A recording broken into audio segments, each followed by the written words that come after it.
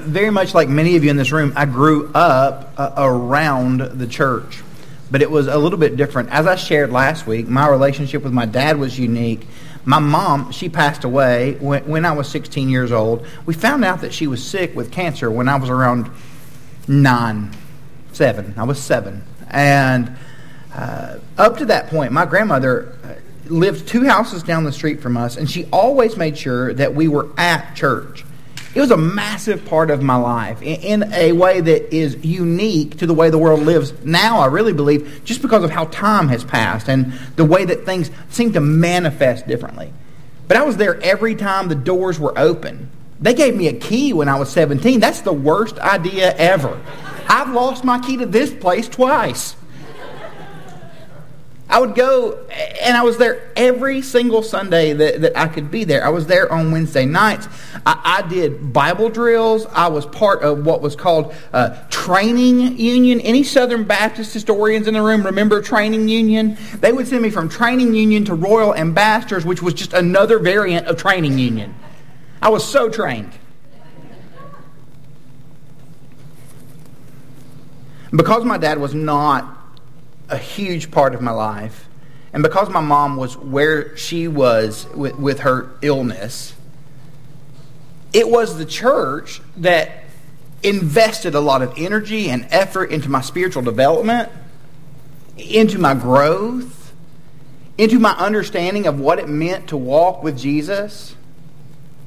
It was a bus driver who drove a bus, because that's what bus drivers do, and he would pick me and my grandmother up on Sundays. It was my grandmother making sure that if he did not pick us up, she made me walk 3 miles. I did that without socks on one time, blisters everywhere. It was Bill Reiner teaching me the stories of the Bible. It was Laverne Thomas teaching me the truths of Scripture. I'm not who I am if God doesn't use the church. But that's all of our stories. If you're a believer in Jesus, He intends to use the church to grow and to develop you. You've been bound to something. You've been united with someone, and because of that, others. You have a relationship that extends beyond our current moment into forever. And what we do in spaces like this, in what seems the best way to explain it, is an embassy. We are, as the church in 2022, this small group of people who meet together at this address, the group of people who make up Grace Bible Church, are to be a representation and a reflection of what God is doing into eternity. When those who are outside of Jesus look at us, they should see that we are people who are seeking to walk with Jesus. When other churches look at us, they should see that that group of people is seeking to walk with Jesus. And in turn, we look at them, those who have a relationship with God through the shed blood and the broken body of Jesus. We should hope that they are walking with Jesus. And what unifies us is much more important than the little things that divide us. For whatever reason, we've chosen to focus on division more often than we should, sometimes more often than not. We are unified by what God has done for us in Jesus. So the title of our sermon, Ephesians 4, 1 through 16, we're going to be at a sprint. Nate, thank you so much for sharing. When you came up, I got my phone out to take a picture. I started to tear up, and then I started taking notes.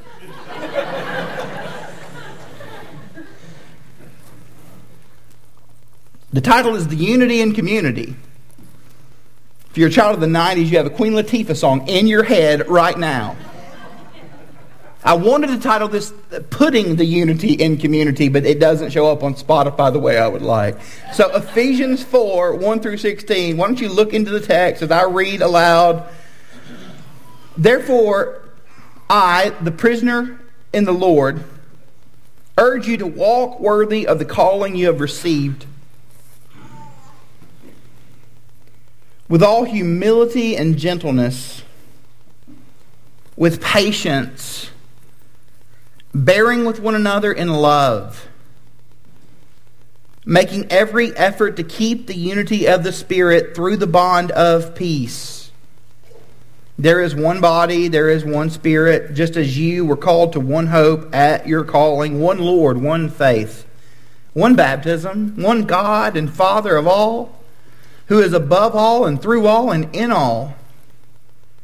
Now grace was given to each one of us according to the measure of Christ's gift. For it says, when he ascended on high, he took the captives captive. He gave gifts to people. But what does he ascended mean, except that he also descended to the lower parts of the earth? The one who descended is also the one who ascended far above all the heavens to fill all things. And he himself gave some to be apostles, some to be prophets, some to be evangelists, some pastors, and some teachers, to equip the saints for the work of ministry, to build up the body of Christ until we all reach unity in the faith and in the knowledge of God's Son, growing into maturity with a stature measured by Christ's fullness. Then we will no longer be little children tossed by the waves and blown around by every wind of teaching, by human cunning with cleverness and techniques of deceit. But speaking the truth in love, let us grow in every way into Him who is the head, Christ. From Him, the whole body, fitted and knit together by every supporting ligament, promotes the growth of the body for building itself up in love by the proper working of each individual part. There's a pastor in the Atlanta area named Crawford Loritz, and I love Dr. Loritz. He is a fantastic, incredibly gifted Bible teacher. And he's speaking at a friend's church this weekend, and I read this quote, and it was so helpful to me when I consider how often we have leaned into a unique world where we think that living as a follower of Jesus is just about you and Jesus and no one else. Where we can dive into our phone as deeply as we would like and look onto the YouTube as viewing as we can tube or whatever. And as we do these things, we live in this world where we can puff ourselves up and have no relationships whatsoever to bring us back down to earth, to poke us, to remove the puff. Isolation always breeds distortion. When we are living to ourselves, for ourselves, by ourselves, outside of Christian community, it will breed a misunderstanding of what God is actually saying to us, because God uses people. God uses the people that make up the church to help us to grow in our faith. I can have a fuller understanding of the faith because of how God works, not in me, but though that's true, but in us. Every one of us can have a fuller understanding of the faith because of how God works in us. Now, if you've not been with us, I'm glad you're here. Thanks for coming. In the first 3 chapters of this letter, Paul laid out these massive theological foundations for the practical application of life in community. He did not give knowledge for knowledge's sake. He gave knowledge for implication, for practical living of life's sake. Here is a gathering together of what you see in the first 3 chapters in one sentence. God gathered His church, Jesus, by Jesus, for Jesus. So God gathered the church together under the name of Jesus, by the person of Jesus, for Jesus. To give you what we would have called in the 80s the amplified translation of that, let me help you to hear. God gathered the church, every single believer, under the name of Jesus, by the death and resurrection of Jesus, for the sake of celebrating Jesus. So you and I have been made part of something that is unique. Altogether unique. And God has called each and every believer to live in a manner worthy of this calling by so that we would preserve unity and we would use the gifts that God has provided for us to build up the body so they will all we'll move together in maturity. We get to celebrate Nate today, and we get to urge him to do what this text urges every believer in the room to do. Because we're going to trust that God is saying to His people who know Him and who love Him, walk with me. Therefore I, the prisoner in the Lord, that's Paul, by the way, in the clink, urge you to walk worthy of the calling you have received. Three things are at play when you begin to talk about what Paul says to us as believers. Belief, value, and behavior. We all have a list as to what we believe. What do you think is true? And Nate used the word believe multiple times. He told me at one point that his mom and dad don't always tell the truth. I believe you do, Frank and Pamela. Totally.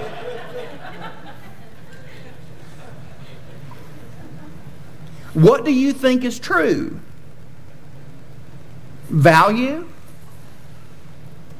What are our hearts learning to love?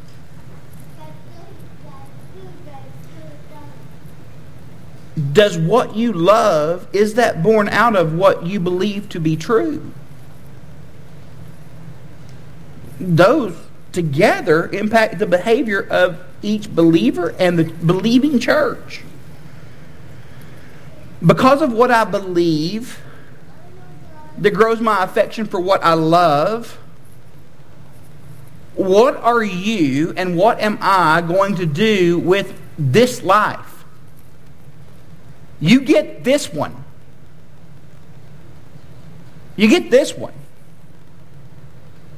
And the decisions that we make as parents, and I get lots of parents in this room, the decisions that you make in regard to what you value, what you believe to be true, makes a declaration to those who we are raising as to what we believe and what we love. You get one shot to raise those little people at your house. No mulligans. What are we doing with that? We as believers, we're citizens of heaven. We've been made part of something grand that God is doing. To declare the excellencies of Him who called us out of darkness into His marvelous light. That's how Peter words it. Doesn't sound like Peter, because I think that he grunted a lot, but it totally is Peter. Peterson says this: you're to walk, better yet to run, on the road God has called you to travel. You were all called to travel on the same road and in the same direction. You have one master, one faith, one baptism. So he says, walk in a manner worthy of the Lord. What we believe, helping us to know who we love, so that we can live in a way that says that He is true. Verse 2, with all humility and gentleness, with patience, bearing with one another in love, making every effort to keep unity of the Spirit through the bond of peace. Our Lord Jesus is incredibly humble, gentle, and patient. He is humble, patient, and gentle in dealing with you. If you have not realized that He is humble, patient, and gentle in the way that He deals with you, you may not have realized what it means to know Him. God is ever patient with us. He is incredible. That your breathing on this side of eternity is the patience of God. Because we do dumb things momentarily. Every day. Dane Ortland wrote Gentle and Lowly. We were able to give that to you guys thanks to Crossway. He says this about the stature of Jesus and the way that Jesus approaches people. Lowly gentleness is not one way Jesus occasionally acts towards others. Gentleness is who He is. Gentleness is His heart. We see this in Jesus. Now, there are some who love to bring up when Jesus turned over tables in the temple and had a whip. I've never met a non-quarrelsome person who brings that up. We're just looking for a bout. Looking for a brouhaha. I've never met a quarrelsome person who seemed to be aligned with the gentle, lowly aspect of who God is. And what that really comes down to for us, it's a maturity issue. If we're looking to fight every time there's a fight, then are we really saying there are things worth fighting about? If we're looking to argue and grumble and be completely disconnected from one another because we believe that our opinions are more important than other people's opinions, that's a maturity situation for you. And when that happens for me, and it does daily, it's a maturity situation for me. The passage pointing us to this, there is one body, there is one Spirit, just as you were called to one hope at your calling. Those words don't... You've been called to Jesus. You've not even been called to be right. You've been called to trust the one who makes people righteous. One Lord, one faith, one baptism, one God, one Father of all, who is above all and through all and in all. So let's walk through those, because Paul, just rapid fire, in the way that Paul does, drops the ones. One body. This is the goal of the section of this text. What is the body of believers intended to do? What is our purpose? What does the life of someone who walks with Jesus look like? One Spirit. We have access to God. And we find the definition of that in Ephesians 2:18. We have access to God by the Spirit, by the Holy Spirit who indwells the believer. One hope. What is our hope? According to what Paul's been teaching us in Ephesians, there's a really great future in store for God's people when we will be perfectly united without division. We have one Lord. He has a name. What is it? You can participate with me. I really, as the pastor of a church, we have one Lord. What's his name? Jesus. That's really, really good. We have deep breaths. One faith. We have we have unifying shared beliefs. Paul's been teaching those through the text. His death, his resurrection. One baptism. The word there is tricky. It's the word soaking, immersion. But there are disagreements in regard to this, and I don't want to ever offend. There are people who are brothers and sisters in Christ who see baptism differently than I do. Josh Rieger is one of the best people I know. He was with us for months. We supported him while he was in England as a church. He loves Jesus. He's such a better Christian and preacher than me. He's smarter than me. He can't come back.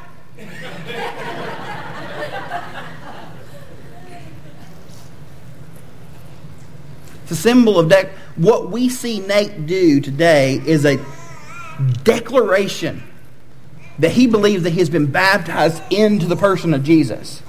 That Jesus dealt with his sin. That Jesus gave him life. That's what we see moving in one text. This idea of a public declaration. They've all made the same... when you look at the church here, they have all made the same public declaration of their allegiance to Jesus, symbolizing they have died with Christ and risen to new life. Romans 6 tells us that. And their sins have been forgiven. They've been washed away. Now, cards on the table, because that's where cards should be. If you're keeping them under the table, that's on you. I believe the method of symbolic, that what we saw here today, I think that most aligns with what Scripture teaches in regard to baptism. It's what we practice here at Grace. And we've got members who've never been immersed, but you believe and you've trusted in the death and resurrection of Jesus, and you're family to us. But if this is something that you're wrestling with, I really believe Scripture teaches this. That we will be baptized, buried with Christ in baptism, raised to walk in a new kind of life. This declares something publicly. It's called credo baptism, or we declare this as believers. One God, one Father, we see in the text. We see God as the one. He has been orchestrating this, and not in the evil villain way of orchestrating things. God has been, because He desires for people to know Him and to love Him and for people to be in right relationship with Him, He has been working throughout all of history so that redemption would be something that was possible, so that hope would be there for us. Verse 7, now grace was given to each one of us according to the measure of Christ's gift. For it says, when He ascended on high, He took the captives captive. That's quoting from Psalm 68. And really what we see working in that text, there's a military victor who has, and if you were a military victor, you had every right to receive gifts from those you had defeated. As usual, Jesus flips the idea on its head. And Paul flips that concept on its head. All of us were enemies of Jesus. Our sin caused us to be at war with God. We were captives to the sin. And when He defeated sin, undid sin, He is someone who meets us, and rather than expecting us to give Him gifts first, He gives gifts to us. Jesus is better than any of us realize. Jesus does more than any of us will ever even be able to acknowledge. Jesus always at work. Christ has freed us, and He should receive the gift of our lives. However, He gives gifts to us. Now, what does this mean for us? What is this saying to us? He goes on in verse 9, but what does He ascend mean except that He also descended to the lower parts of earth? The one who descends is also the one who ascended far above the heavens to fill all things. So just to break that down, the resurrected Jesus has now imparted the fullness of His blessing to the church and to the universe. It has been declared by Jesus that death has been undone and hope has arrived. Amen. That's Jesus. And if you don't know that Jesus, then you don't know Jesus at all. That's who He says that He is. 11 through 16, in typical Pauline fashion, is one long sentence. Let me read it. One long sentence. Sometimes, before I do, it does not say sometimes that. Sometimes for us, I kind of get... I love the idea that we read Scripture so much in our services. And I'm grateful that Jared has moved us to that in every aspect of service. If you ever look at the screen, there's Scripture on the screen. During songs, you'll notice in print that people who are over the age of 40, which includes me, cannot read. There is Scripture on the screen. When we do prayers of confession, those are based in Scripture. When we have responsive readings, those are scriptural. I'm going to read my text. Jared asked me a couple of days ago, hey, what if we had somebody else read your text? One, I would not know what I was saying if I did not read through it out loud. Number two, hear me, friends. What the Bible says is more important than what I think about what the Bible says. We always elevate Jesus, and we always elevate the Word of Jesus. So hear this in 11 through 16, just so we're together. He Himself gave some to be apostles, some to be prophets, some to be evangelists, some pastors and teachers, to equip the saints for the work of ministry, to build up the body of Christ, until we all reach unity in the faith and in the knowledge of God's Son, growing into maturity with a stature measured by Christ's fullness. Then we will no longer be children tossed by the waves and blown around by every wind of teaching, by human cunning with cleverness and the techniques of deceit, but speaking the truth in love, let us grow in every way into Him who is the head, Christ. From Him, the whole body, fitted and knit together by every supporting ligament, promotes the growth of the body for building itself up in love by proper working of each individual spirit. One long sentence, Paul. The word equips there And it's really helpful for us. These people that you talk about, these apostles and these teachers, these evangelists, the apostle and the prophet, the apostles, when we look into the scriptures, those were people who saw Jesus.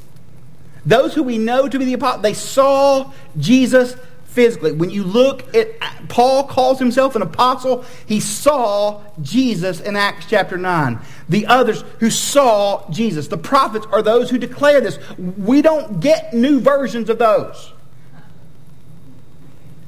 If I come up here and say, man, I think I'm an apostle today, just shut me down.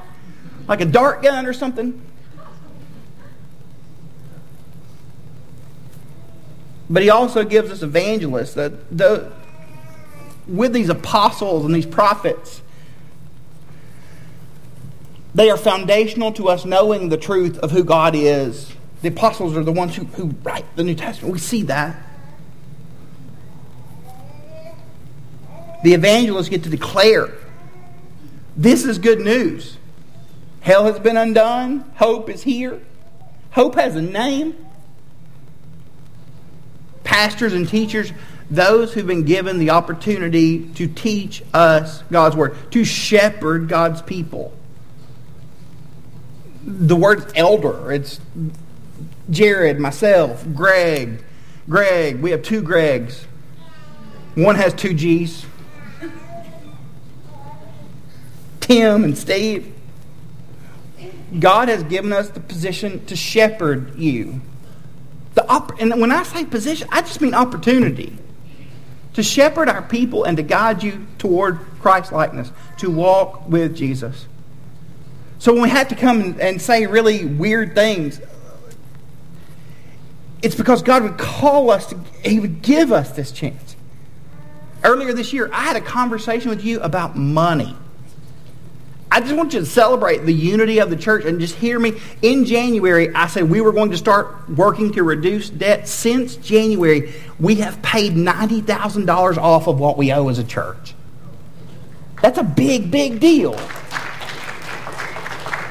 The whole while, they would try to talk to me about numbers, and I would put my fingers in here, like, just keep going.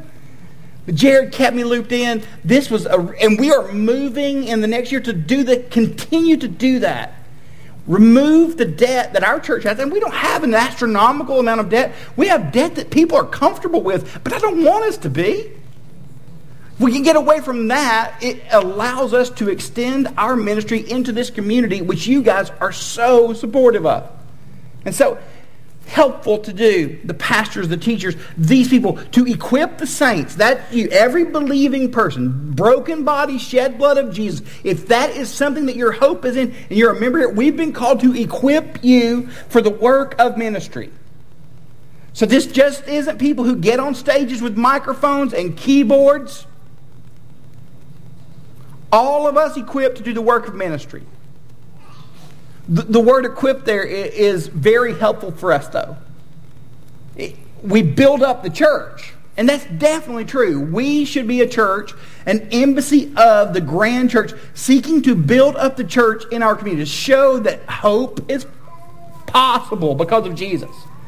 To show that death has been undone because of Jesus. Those are things that we get to say and we get to do. But equipping the saints, that word was also used in a different way at that point in history. It also means to mend or to restore.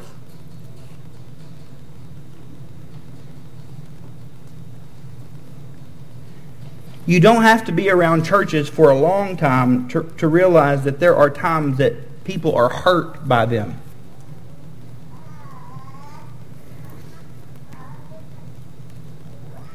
And I'm not sure what you've gone through or why you went through it. I'm not sure who hurt you or why they hurt you. I don't know every story that's present in a space like this.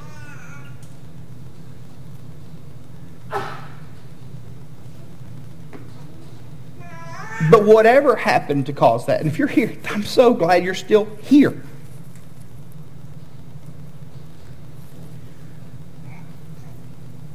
I want you to hear me say, God doesn't view you as lesser because of whatever you walk through. He did not unsaint you. If you have placed your faith in Jesus, then He is still your hope. And hopefully, if you're in a place where you need someone just to sit down and care for you, you'll trust that we love to see people equipped, mended, restored. That we believe that there's value in that. 13. Until we all reach unity in the faith and the knowledge of God's Son, growing into maturity with a stature measured by Christ's fullness. Ministry in the church is going to move saints toward three things. The things that we push you to, where it's a life group, D group, Bible study on Wednesday, definitely being part of what happens in here. Ministry moves believers to accomplish three goals. That we would know Jesus, that we would grow in Jesus, and that we would show Jesus. That if we are believers, and we want people who are outside of a relationship with God to know that Jesus loves and cares for them. We want believing people to grow in Jesus. And we all want to share to those who are outside of the faith that there is hope in Jesus. Verse 14. Then we will no longer be little children, tossed by the waves and blown around by every wind of teaching, by human cunning, with cleverness and techniques of deceit, but speaking the truth in love. Let us grow in every way into Him who's the head. Let us grow into Jesus. From Him, the whole body, fitted and knit together by every supporting ligament, promotes the growth of the body for building itself up for the proper working of each individual part.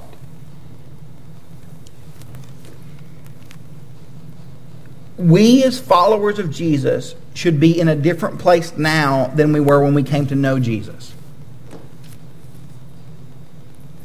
We should be able to look and see that my belief about Jesus has been strengthened because of my relationship with Jesus. I have grown in my affection for Jesus. I have deepened my desire to walk with Jesus, and that is shown in the way that I treat other people. God's given us such an incredible thing that is the church, telling us that we're not alone. Augustine, I'll close with this quote. By faithfulness, we are collected and wound up into unity within ourselves, whereas we have been scattered abroad in multiplicity. The entirety of our broken world wants to divide us. Let's not find anything else to divide, and let's seek after the one who unites. Jesus Christ, crucified and resurrected. The hope of the world. We take communion in here consistently at Grace. And if you're a believer in Jesus, whether that means you're a believer who's part of this congregation or you have placed your faith in Jesus and you're just visiting with us today, we invite you to take communion with us. If you are not a believer in Jesus, just don't take it. If you would like to talk about what it means to walk with Jesus, if you've never placed your faith and your hope and your trust in Him, but you believe that is something that the Lord is impressing upon you, I'm going to be in the back right-hand corner. I'm going to take a couple of cups of communion stuff with me. If you want to walk through what it means to trust in Jesus, we can do that. We can talk through that right now. If you need to be prayed for, I would love for you to invite us to pray for you, to let us walk alongside of you in this difficult world that we live in, to help, maybe so that you could be equipped and restored, maybe mended, as the Scriptures talk about. Let me pray for us. Jesus, we thank you for this morning and the celebration of what you've done in Nate's life. We thank you that is a celebration that every believer in this room can attest to.